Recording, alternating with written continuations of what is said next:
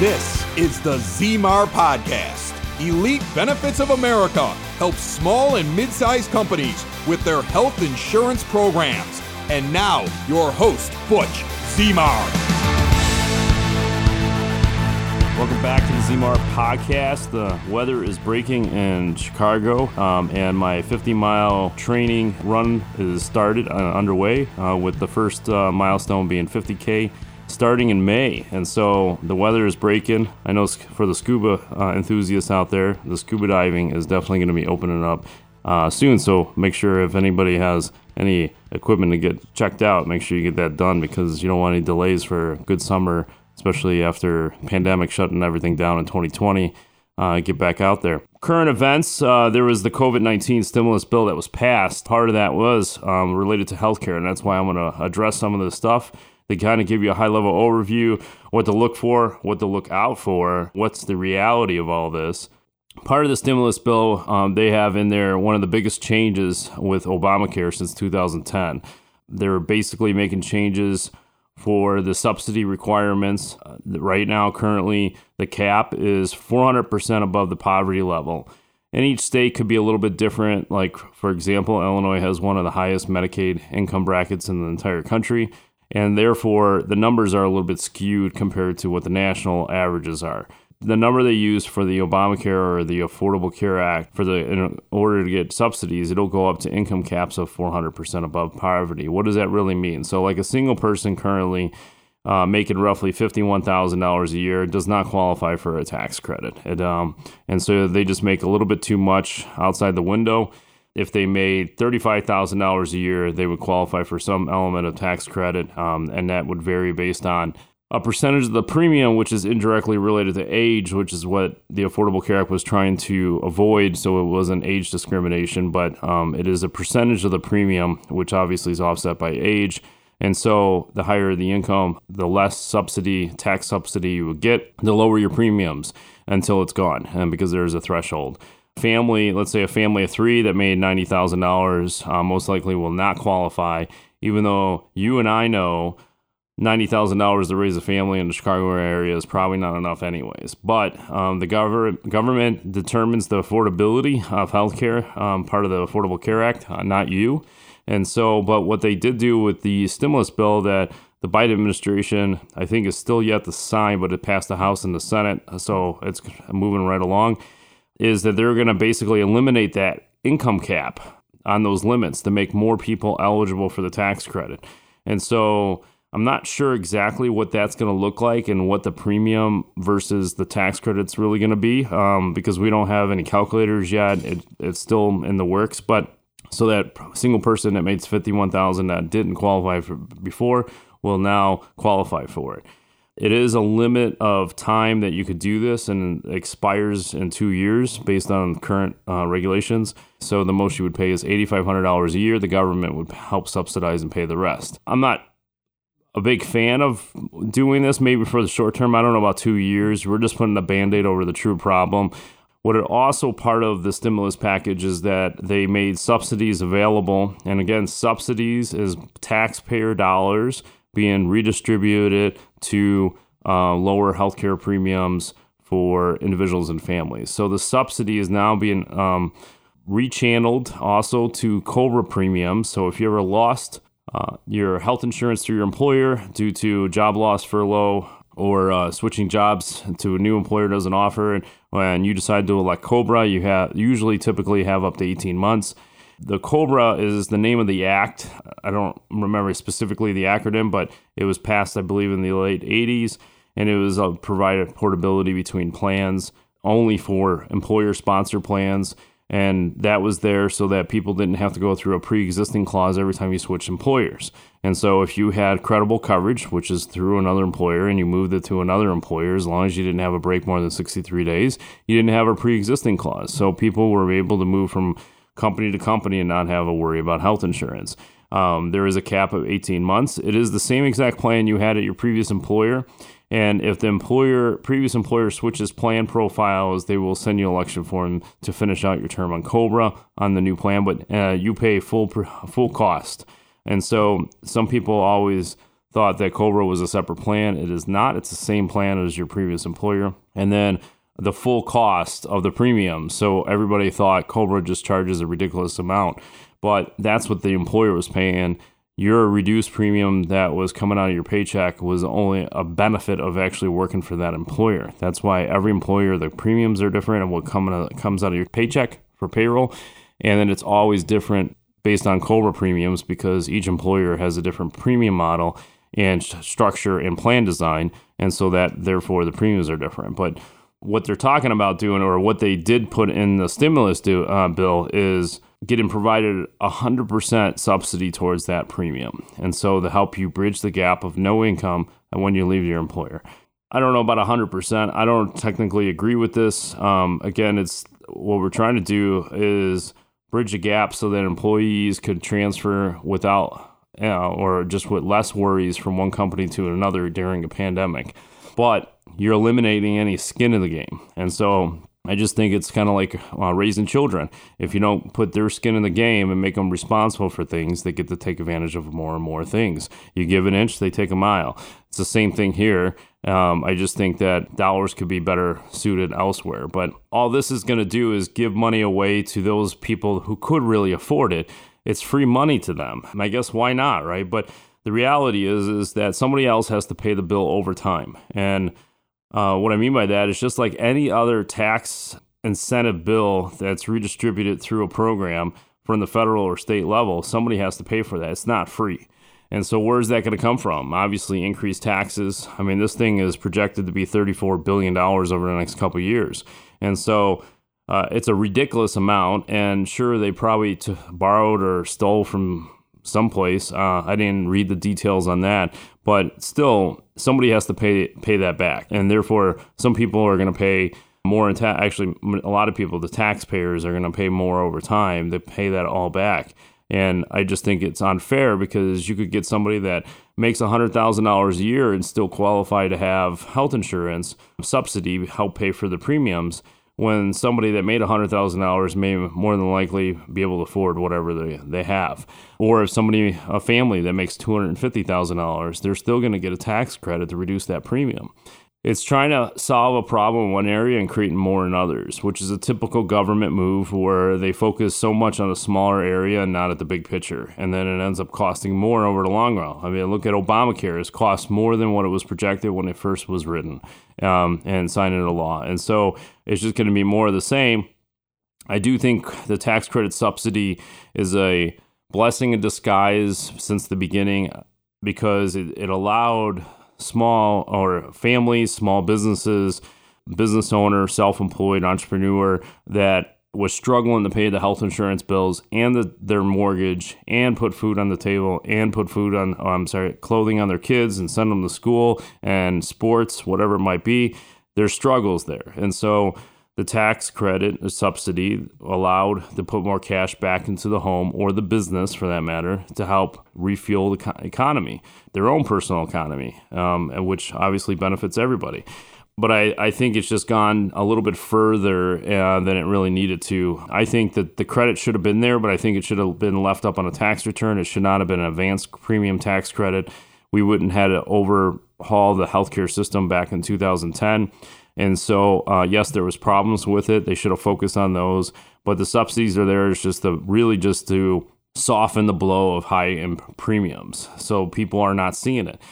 During the Obama administration, they had to sign in where the tax credit had an automatic increase every single year. So if you did nothing and just let the policy renew by itself without making plan changes or reviewing it, they automatically increased your tax credit based on assumptions so that you didn't see the increase. And so there was times where we would talk to clients and their premiums actually went backwards because of the tax credit going up. It softened the blow for the increase. So nobody saw the 13% increase or 18% increase, or in some cases much higher than that.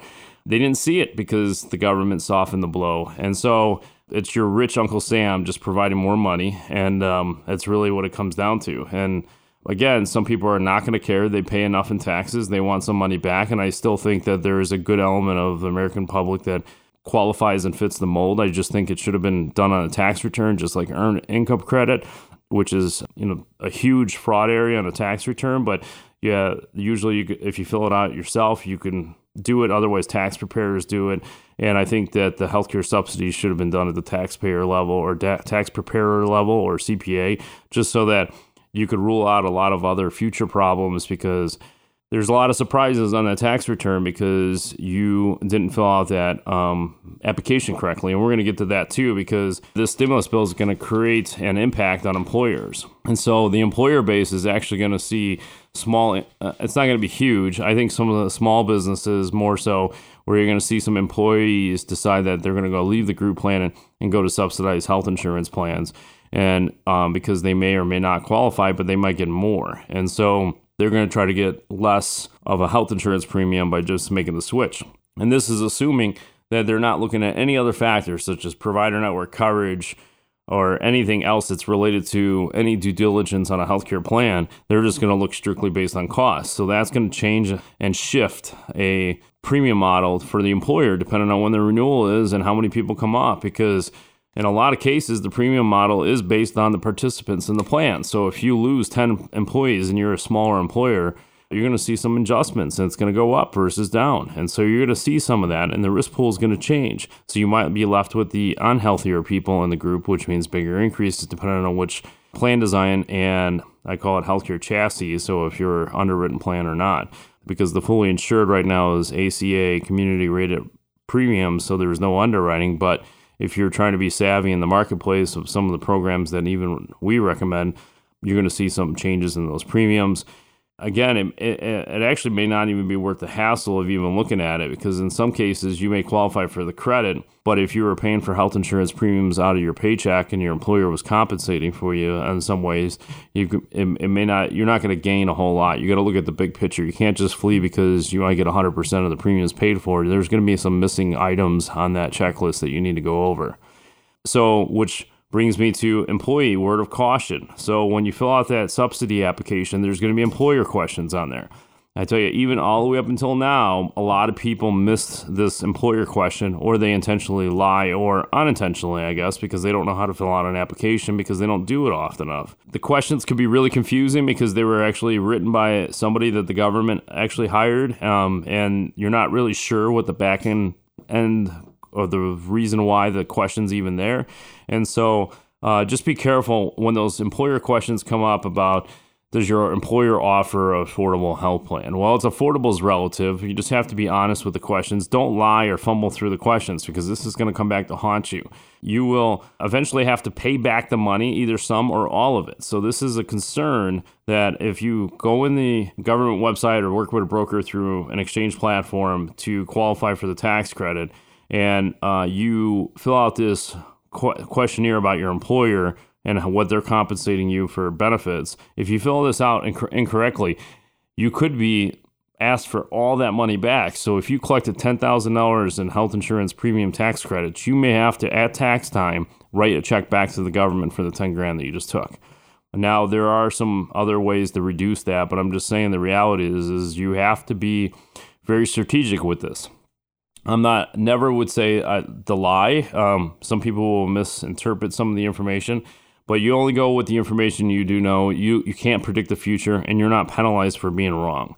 And so if you put in there and say, well, I think some of the things are affordable, but not, and you put in some, whatever the questions are based on the information you have now, and it end up being not true, it'll get reconciled in a tax return. So there's not a worry of being wrong. You're not going to be penalized with interest, and they're not going to come and put a lien on your house or anything crazy like that. But just be concerned that there are some things there.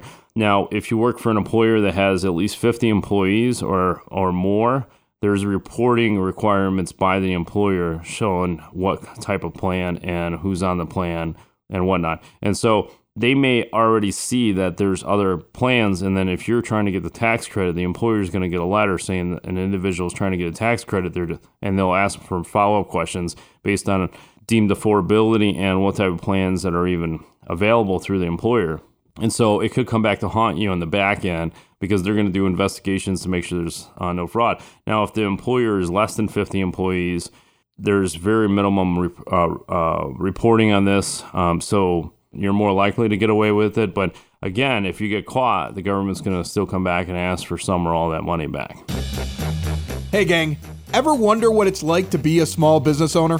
It's confusing, weird expenses coming out of nowhere, and when you throw in health insurance, forget it. Nobody understands how that works. If you own a business, big or small, it's one of the biggest expenses you have all year long. And yet, we all wait until open enrollment at the end of the year, and then we think to ourselves, next year I'll get a jump on it. And then it's another year of paying way too much. If you're a business owner, big or small, HR representative that wants to impress the boss, give Butch Zemar of Elite Benefits of America a call. Save yourself or your boss thousands or even tens of thousands of dollars a year. Reach out to Butch right now, 708-535-3006, or shoot him an email, butch@elitebenefits.net. And be sure to check out the Zemar podcast. Don't wait till the last minute. Put Butch Zemar to work for you now. Now, for the employers, I would say this is the open enrollment off season for you. This is the time right now to build your checklist, start going through what needs to be done and what projects to work on. You have time now. You're not jammed up to making decisions on health plans, how you're going to roll it out. Are you using technology? Are you not? Are you changing anything such as contribution or adding new plans, and making sure that it gets rolled out to the employees with enough time to speak to their spouse or family members and get back and actually enroll in a plan. You don't have those deadlines right now. And so my recommendation is work with the broker, build your checklist, figure out what needs to be worked on, what's higher priority, especially for those small businesses. When I say small, especially under 100 employees, and Chicagoland will help with this, but there's documentation and disclosures that are supposed to go out. Make sure you work with your broker and get those taken care of. Look at other programs to help reduce your costs, such as our HRA, health reimbursement arrangements, maybe even implement HSA plans. Highly recommend at least make it available. There will be HSA savvy employees there that really just want it and take advantage of it. And there's a couple different ways you could actually strategize for the employee to take advantage of tax laws, as well as put money away either for future medical expenses or potentially another retirement fund for them. There's other programs, even wellness programs. I'm not huge on them, but I know some people are. And so, but those are the things that you need to evaluate now. Compliance, reporting requirements, all these things just to make sure that you're doing everything you're supposed to. This is the time to try to get it done. Most employers under 1,000 employees probably should get all this stuff wrapped up by August, September. So that way, October and November, you're finalizing everything with the rollout in November to December. And that way you're not scrambling at the last minute, which makes it harder on the broker that you're working with because they're trying to put all these last minute changes. The insurance companies are overloaded in the fourth quarter. At least if you start early enough, you could get everything reconciled, everything buttoned up. And even in some cases, in a perfect world, the insurance company will be able to send out to your employees their actual insurance cards for the new year, maybe even before Christmas if we get everything wrapped up, and maybe even sooner for January 1. And so that way there's less concerns with the employee. You get a little more confidence. And I recommend start looking at those changes now. There's publications we're reading on this side that employees are looking to leave after the pandemic's over, if you want to call it that. They're looking for other options. They're looking for better health plans. Be the employer of choice. Make those changes now. Talk to your employees and let them know that you're looking at these options so they're aware, so they don't go out there shopping for a new employer with better coverage when you're actually trying to provide it for them. So that wraps it up for this week. Enjoy the nice weather. I know it's going to go down a little bit in Chicago, but I think spring is coming. I think Groundhog Day was wrong, but here we are, and let's go enjoy it and look forward to a better summer for 2021.